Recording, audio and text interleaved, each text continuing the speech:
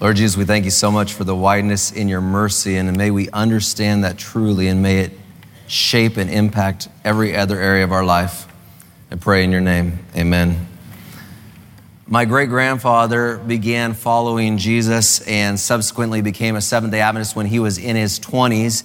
And he embraced all the things that are Adventism, including the health message. And so when he accepted Christ and he became a Seventh-day Adventist, his whole diet changed. His meat-eating diet and changed, and he stopped drinking coffee.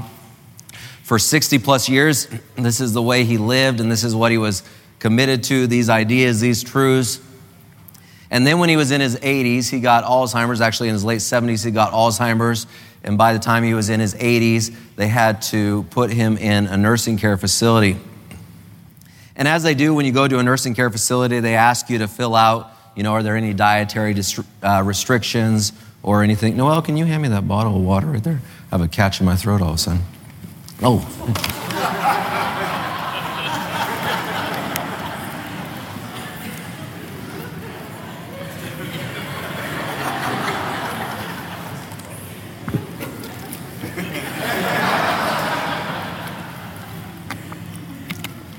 Well, that will be remembered.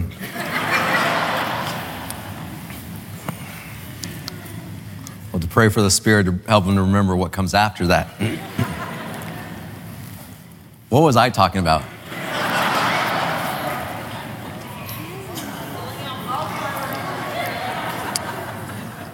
My grandfather, great-grandfather. He got Alzheimer's. Thank you. No pun intended. He got Alzheimer's. And he went into a nursing facility, and they asked him, what are the dietary restrictions and all this? And so they filled that out.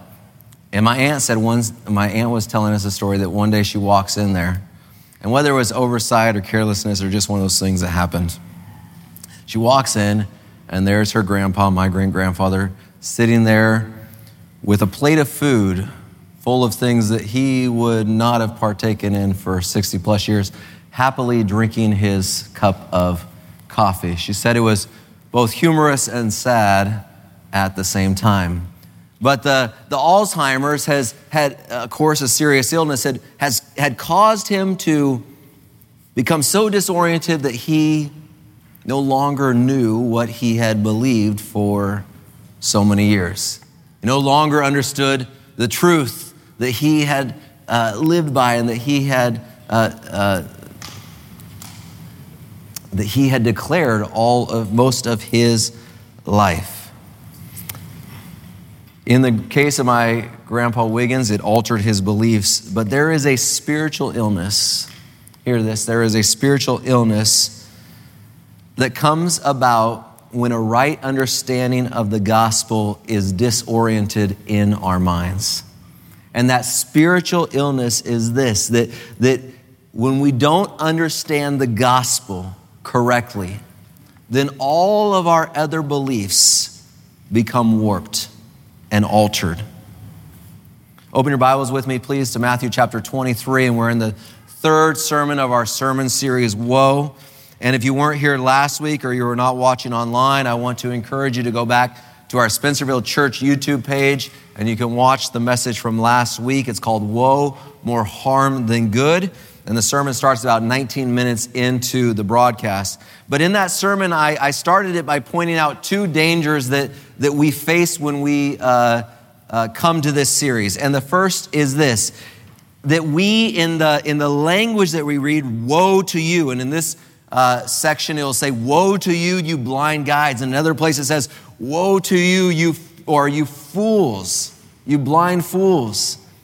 And we can read this and we can hear some harshness and some vindictiveness in this. I want to ask you to not see Jesus in that way. We translate this word in the English woe, and it sounds harsh and vindictive, but the truth is it is a word in the Greek that conveys a heart that is broken in sorrow, a heart of love that looks at people and says, why are you not walking in the ways that I've instructed you to walk? And a Lord that is heartbroken because he loves us so much and he wants to correct us and guide us back. The second danger is that looking at Jesus' original audiences, the scribes and the Pharisees, and that Jesus calls them blind guides or hypocrites, that we are in danger of not seeing ourselves in these messages. Because, of course, everybody else is a hypocrite, but never us. Never us. We're perfect.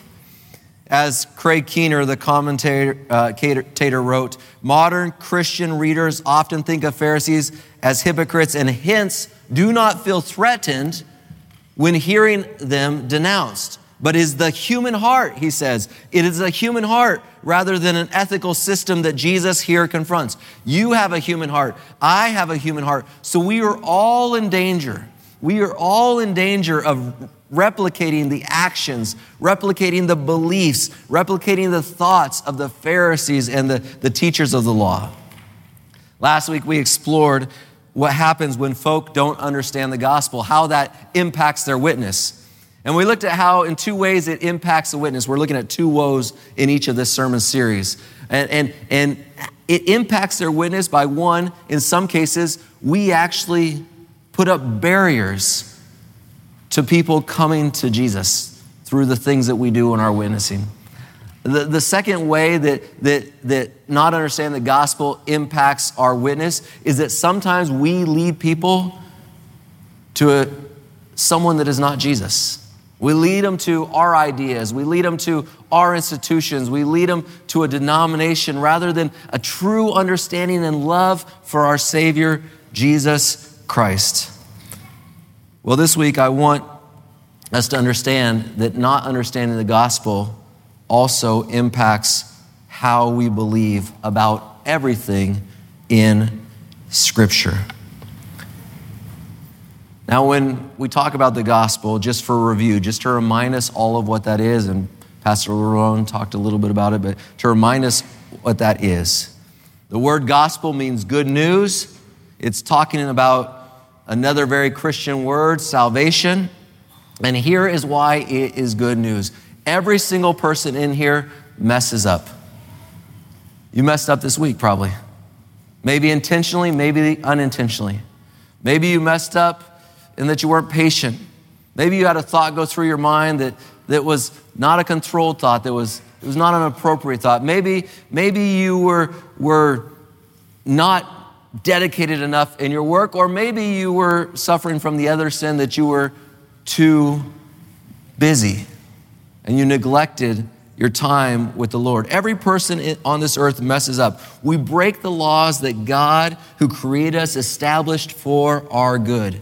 And as Christians, we believe that just as there are laws in the human race that deserve consequences, we understand that there are laws established by God that deserve consequences. And the Bible tells us that when we break the laws of God, or as we call it, sin, that the consequence of this is death. Not just a physical death, but an eternal death, an eternal separation from God. Now, if we go back to the beginning of the Bible, we can read how God never created us for this eternal death. He actually had a whole different plan for us, but we chose to go our own ways. And the Bible says that each of us have chosen that same path throughout history. But God loves us so much, and God loves you so much, that he came up with a plan. And his plan was, you know what? The Son, God the Father, God the Son, and God the Holy Spirit. The Son is going to come down to earth and be born in human form, and that's who we call Jesus. And he's going to live a life that we failed to live, a sinless life without mistake. He's going to resist the temptations of Satan, which of course he did.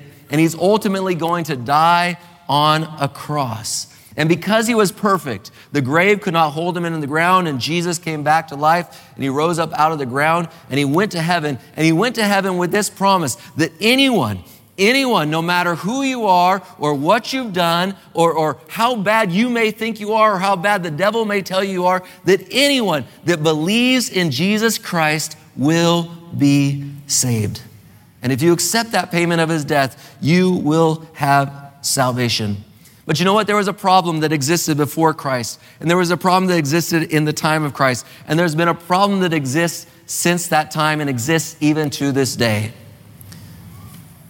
People throughout history, and even people that call themselves followers of Jesus Christ, begin to believe or get distracted in some way, and they think, if I just work hard enough, if I just do good enough, if I just focus on the right things enough, then I can somehow get Jesus to love me more. And Jesus says, there's nothing you can do to make me love you more because I already love you infinitely. And that is the gospel. But we try to earn our own way into the good graces of God. And the Pharisees were a group of people that did not understand that God's love is infinite, that God's love is complete, that God's payment for our sins and iniquities is enough. Finished, done, nothing you can do. It's enough. It's a free gift, a gift of love. And so teachers throughout Christianity have been trying to help people understand that Jesus paid it all. We sing about it. Jesus paid it all to him we owe. Sin had left a crimson stain, and he washed it white as snow. We sing about it, we talk about it, we read the Bible verses about it, and yet somehow we still sometimes get distracted and we lose sight of the gospel. And when we don't understand the gospel correctly, when we're not oriented to the gospel, the good news of Jesus and Jesus alone saving us, then all of our other beliefs become disoriented as well. And this is what we see happening in Matthew chapter 23, beginning in verse 16. Woe to you, blind guides! You say, if anyone swears by the temple, it means nothing. But if anyone who swears by the gold of the temple is bound by that oath, you blind fools, which is greater, the gold or the temple that makes you the gold sacred? If you also say, if anyone swears by the altar, it means nothing. But anyone who swears by the gift on the altar is bound by an oath. You blind men, which is greater, the gift or the altar that makes the gift sacred? Therefore, anyone who swears by the altar swears by it and by everything on it. And anyone who swears by the temple swears by it and by the one who dwells in it. And anyone who swears by heaven swears by God's throne and by the one who sits on it. Verse 23, woe to you, teachers of the law and Pharisees, you hypocrites! You give a tithe of your spices, mint and dill and cumin, but you have neglected the more important matters of the law, justice, mercy, and faithfulness. You should have practiced the latter without neglecting the former. You blind guides, you strain out a gnat, but you swallow a camel. The Pharisees and the teachers of the law, as Jesus refers to them here as blind guides and as hypocrites, did not understand who Jesus was. They did not understand the gospel. They did not understand that God loved them infinitely. They did not understand this idea, and thus their view of truth was distorted. And we see this distortion in these two woes. The first woe shows us that when people don't understand the truth of the gospel, when people don't understand how they are saved in Jesus and Jesus alone, that they begin to manipulate other truths. They begin to manipulate other truths in their life or even in the Bible in order to fit who they are and how they want to live so that they can somehow stay in the good graces of God. We adjust our beliefs because we're saying, I don't understand the gospel, but I still want to feel good with God. And so I'm going to manipulate this truth in order that it still keeps me in good graces with God. An inconsistency develops in the truth that they embrace. The English preacher, Charles Spurgeon, wrote in his commentary on the book of Matthew. He says, the Jews invented fantastic forms of swearing in order to evade the use of the divine name. What Spurgeon is referencing here is, of course, the third commandment, which says, thou shalt not take the name of thy Lord in vain, the name of God in vain. And so they did not say Yahweh, and they did not swear on things that are related to God. And so they tried to get around breaking the third commandment by manipulating what they could and could not swear upon. They wanted to feel like they were still honoring God even as they were actually dishonoring God. Jesus, though, taught us the true meaning of the third commandment. In Matthew chapter 5, verses 33 through 37, you might remember this from the Sermon on the Mount when Jesus said, "You have heard that it was said to the people long ago, 'Do not break your oath, but fulfill to the Lord the vows you have made.' But I tell you, do not swear an oath at all, either by heaven, for it is God's throne, or by the earth, for it is his footstool, or by Jerusalem, for it is the city of the great king. And do not swear by your head, for you cannot even make one hair white or black. All you need to say is simply yes or no. Anything beyond this comes from the evil one." Anything beyond this comes from the evil one. They were saying, okay, well, we still want to be able to make promises or try to look super holy. So we still want to make these oaths and these vows, but we're not willing to just say yes or no. Just be honest. Continuing with Spurgeon, he says, Jesus had forbidden all swearing, chapter 5, so that he was not exalting one form of oath or another, but rather he was pointing out the folly and the blindness of the scribes and Pharisees in reversing the right order of things. If any swearing, he says, had been permissible, an oath by the temple must have been more binding than one by the gold of the temple. Yet these false teachers said it is nothing. And then listen to this phrase. This is a key phrase. When men once quit the plain teaching of Jesus Christ, it is easy for them to go into all manners of heresies or absurdities. When we, listen to this, I believe what Spurgeon is saying here, when our view of the gospel gets disoriented, our view of all other doctrines, all other truths becomes disoriented, and we can easily go into all kinds of heresies and absurdities. Have you ever found yourself saying or thinking something like this? I know the Bible says, but I don't really think it meant A, B, C, or D. Have you ever heard or said yourself or thought yourself, I know this probably isn't the best, but I think God understands, so I'm going to do whatever it may be. Or what about this? I know that according to the Bible, this is wrong, but Jesus just wants me to be happy, so I'm going to say that this is actually okay. If when we do these things, we are practicing the casuistry of the Pharisees. To quote James Montgomery Boyce, he says, casuistry involves making minute distinctions in the law in order to avoid the true meaning of the law or escape its consequences. When you and I don't understand we are saved by grace and grace alone, when we believe that somehow the law or us working ourselves into right relationship with Jesus is what saves us, we have to begin to adjust God's law. Because here's what we all subconsciously know. We all subconsciously know that we do not have the power to save ourselves. We know that we do not have the power to win God's love. And so in order for us to still feel like we're in God's good graces, we adjust things so that we fit into what we think will work for God, so he will still love us and see us as good. Because really we're trying to live by our own power, through our own strength, and in our own ideas. The Pharisees were trivializing God's law. And this happens every time we make delicate distinctions about things the Bible teaches, arguing this may be sin, but this closely related type of misconduct is not, or Jesus may be saying this, but then again, he may not be saying this. So whatever you think is best, that's okay. When we fail to take the Bible statements and value them and insist that truth is truth and that God is the only one who has authority to define truth, then we end up manipulating God's laws. This is the result of a misunderstanding of the gospel and a need to make the law fit us so that we can save ourselves. If you all understand what I'm saying, then you will already recognize, hopefully, this. This is not a legalist problem. It is not the problem of a liberal. This is a human problem. Salvation by works is a human problem.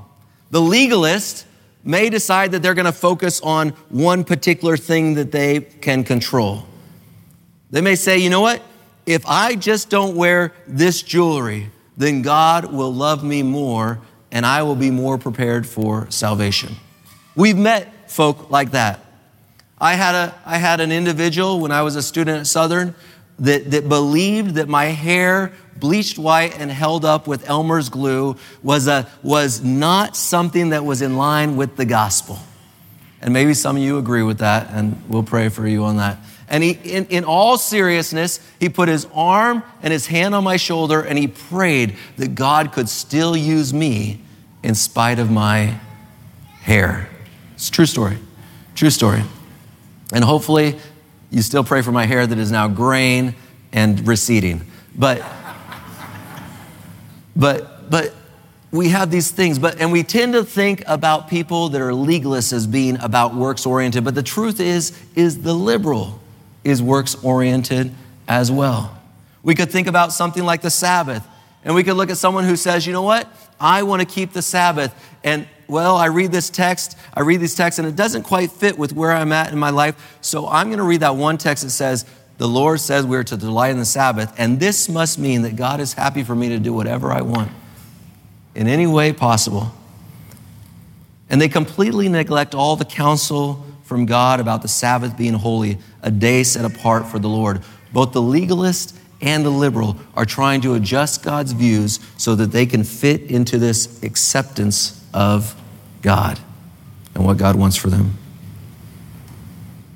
When we really understand the gospel, though, and we understand that Jesus and Jesus alone is enough and what Jesus has done for us, we no longer want to manipulate things. We no longer want to avoid things because we begin to find delight in the law and the teachings and the instructions of God. In our house, every Friday night, and sometimes other times when Christina thinks that we should do it, we do this thing called twos and throughs. So twos and throughs, some of you have been to our house and know what this is, but twos and throughs, we say, how has God spoken to you this week? So how has God spoken to you through some interaction with a person? How has God spoken to you in maybe something in nature? As you read God's word, how has God spoken to you? So we talk about how has God spoken to us, and then we talk about how has God spoken through us, and we go and we say, what has God done through someone else so that you could see Jesus, so that you could share Jesus. How has God spoken to us, and how has God spoken through us? And I'll tell you that sometimes these can get a little long as we have to say, you used that one last week, we need a new one this week to some of those. And maybe Christina says that to me sometimes too, but we have to be reminded of this. Well, when I was dating Christina, I would go to her house, her family's house, and they did all these like sharing games like this, twos and throughs and appreciations. And I want to say with as much love and compassion as I can that I hated this. And when I say hated, I don't mean, I'm not being hyperbolic. I hated it. And I always tell my kids, we don't say we hate anything except for sin. That's the only thing we hate. We only hate sin. We don't hate anything else. But I hated doing this activity. And I'm sure that Christina could feel my disdain, and I'm sure I did not hide my angst about this sharing time very well. It's just not something I grew up in my culture. We didn't grow up doing that. And so we would do this. And then Christina brought this into our marriage, and I would buck against it. And people would come over and she goes, okay, now we're going to do a sharing thing. We're going to do our twos and throughs, or we're going to appreciate each other. And I'd be like, oh, please. And I would always, make jokes about it. I still make jokes about it because I can't give up that joking. But here's something that I've noticed that has happened. I will tell you in all honesty, I now actually value it. I now value it. So something that happens in marriage, and I hope this happens in all of your marriages, that the longer you are married to someone, the more you love that person, and the more you respect them, and the more you honor them, and the more you cherish them, and the unique things that they bring to your marriage. And I hope that happens in all your marriages. And I like to say this, that new love is exciting and feels good, but old love is actually good. New love feels good, but old love is actually good. And as I've grown as an old love with Christina, this old love that we have, I appreciate these things and here's how I know that I appreciate them. When Christina's gone, I still say to the boys, what were your twos and through? And Christina's no longer there to compulsory appreciation, compulsory thinking about Jesus. Now I go, let's do this, because as I fall in love deeper and deeper with my wife, I appreciate things more fully, and I delight in some of those things that she has brought into our marriage. And it is the same thing when we understand the gospel, when we understand how much Jesus loves for us, even though not one of us deserves it.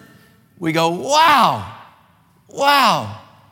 And you want me to do this? Okay, that's awesome.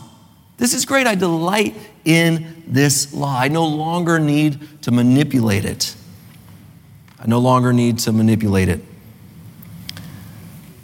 Last woe, and then I'll be done, is the second way in which not understanding our Lord's love through the gospel impacts our understanding of truth. Matthew chapter 23, verses 23 and 24.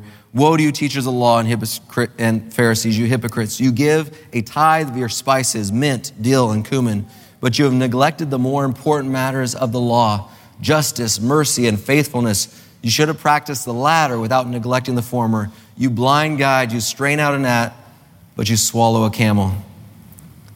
When I have a wrong understanding of the gospel, I will manipulate certain laws, certain ideas of Jesus to accommodate me so that I can still feel good about trying to earn my way into his good graces. But also what happens is that when I have a misunderstanding of the gospel, and what I see in this second woe is that there are things of God's law and God's teaching that I will neglect completely. The teachers of the law and the Pharisees were meticulous in returning their tithes and offerings. The law required tithing and offerings of the firstborn flock, according to Deuteronomy and according to the book of Leviticus. But the Pharisees had greatly expanded this to include a tenth of even the household spices, such as mint and dill and cumin, that were grown in the household pots. So not just their fields and the outside things, but even the tiniest thing, are you tithing on it? And we see in this passage that Jesus is pointing out their minutia, their obsession with the minutia. And we think that Jesus may be about to condemn the meticulous observation of the law, but he doesn't. In fact, he affirms it. He says, hey, you know what? That's okay.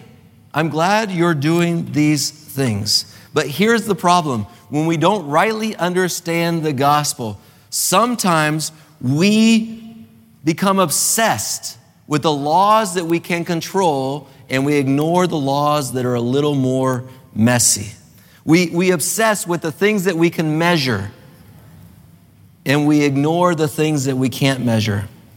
We are obsessed with knowing that, well, I gave my tithe, I went to the church on the right day, I did my Bible studies for this much time. We're obsessed with the things we can control, but we forget about the things we can't control, like loving others and loving God fully.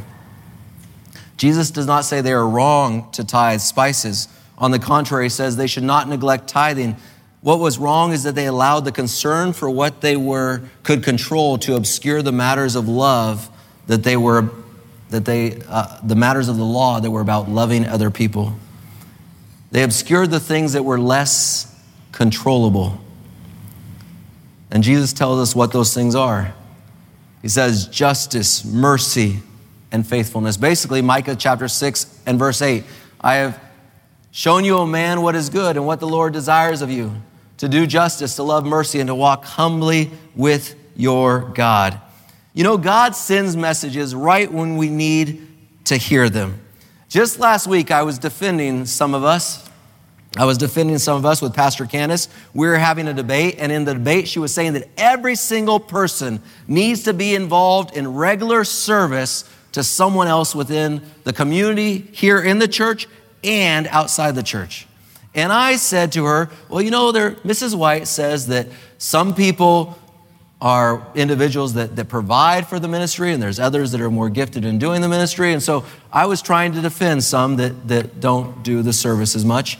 And Candace was like, no, that's not okay. We've got to do this. And we need to do more to get people involved in serving one another. And God sends messages, because that very day we were having that debate in staff meeting, I go home and I start studying this passage once again. And you know what? God showed me that I was wrong. And I hate being wrong. I hate being wrong. Because what this text says is we all need to do both. We support with the money. We support with our actions. We have to do both. If we haven't understood the gospel according to Jesus, we are likely to be faithful in tithe. If we don't understand the gospel, according to Jesus, we'll be faithful in tithe, but we may neglect the people we should be serving. Jesus says that the former has importance of straining a gnat. A gnat is an unclean animal. If you've ever swallowed a gnat, I apologize to you. You have eaten something unclean.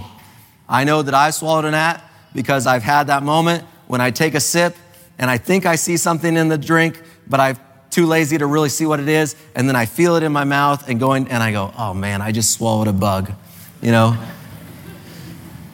I confess, I eat unclean gnats.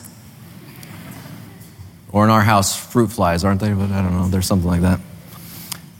But Jesus says, you strain the gnat, but you end up swallowing the camel. He says, in other words, you're worried about the smallest unclean animal, but you end up swallowing and eating the largest unclean animal. I think it was Jesus' kind of attempt at a joke. But then he says to live justly towards others, to practice mercy, to be faithful in our relationships with God and man. We should do this while also tithing. Are you good? Let me ask you this. Are you good at the laws that you can control? Are you good at going to church and paying tithe and having your devotional time? But are you less good at obeying the messy laws, loving the unlovable, forgiving and living out that forgiveness when someone has wronged you, caring for those that are different than you, the stranger and the immigrant amongst you? If we are good at doing the laws that we can control, but we are neglecting the laws that we cannot control, then we might have a misunderstanding of the gospel. Because the love of Jesus through the gospel compels us to practice the latter while not neglecting the former. So family, here's what I want to challenge you today to do. To examine your beliefs and your practices around those beliefs. Are they in line with the Bible? Do you ever try to manipulate the Bible in order to make it say what you want it to say so that you will feel good with God, or because you think maybe God will love you more? Are there beliefs that relate to loving and caring and forgiving one another and our fellow man that you are neglecting? If so, I want to pray that Jesus will plant the gospel deeply in your heart. Because folks, we are saved and we are sanctified by looking to Jesus, the author and the perfecter of our faith. We are saved and we are sanctified, not by might nor by power, but by the Spirit of God. We are saved and we are sanctified only as we understand that Jesus loves you more than you could ever imagine. And that love changes your heart. And it is only then that our beliefs really become truly right in light of the gospel. Lord Jesus, I pray that you'll help us to walk with you, that you'll help us to have your vision for truth, and not based on simply trying to figure it out ourselves or manipulate our way into your good graces. But Jesus, change us by truly understanding your gospel. Help us to know you, Jesus, that we may live according to your word because we have a deep and an old love for you that changes all things. In your name, Lord, amen.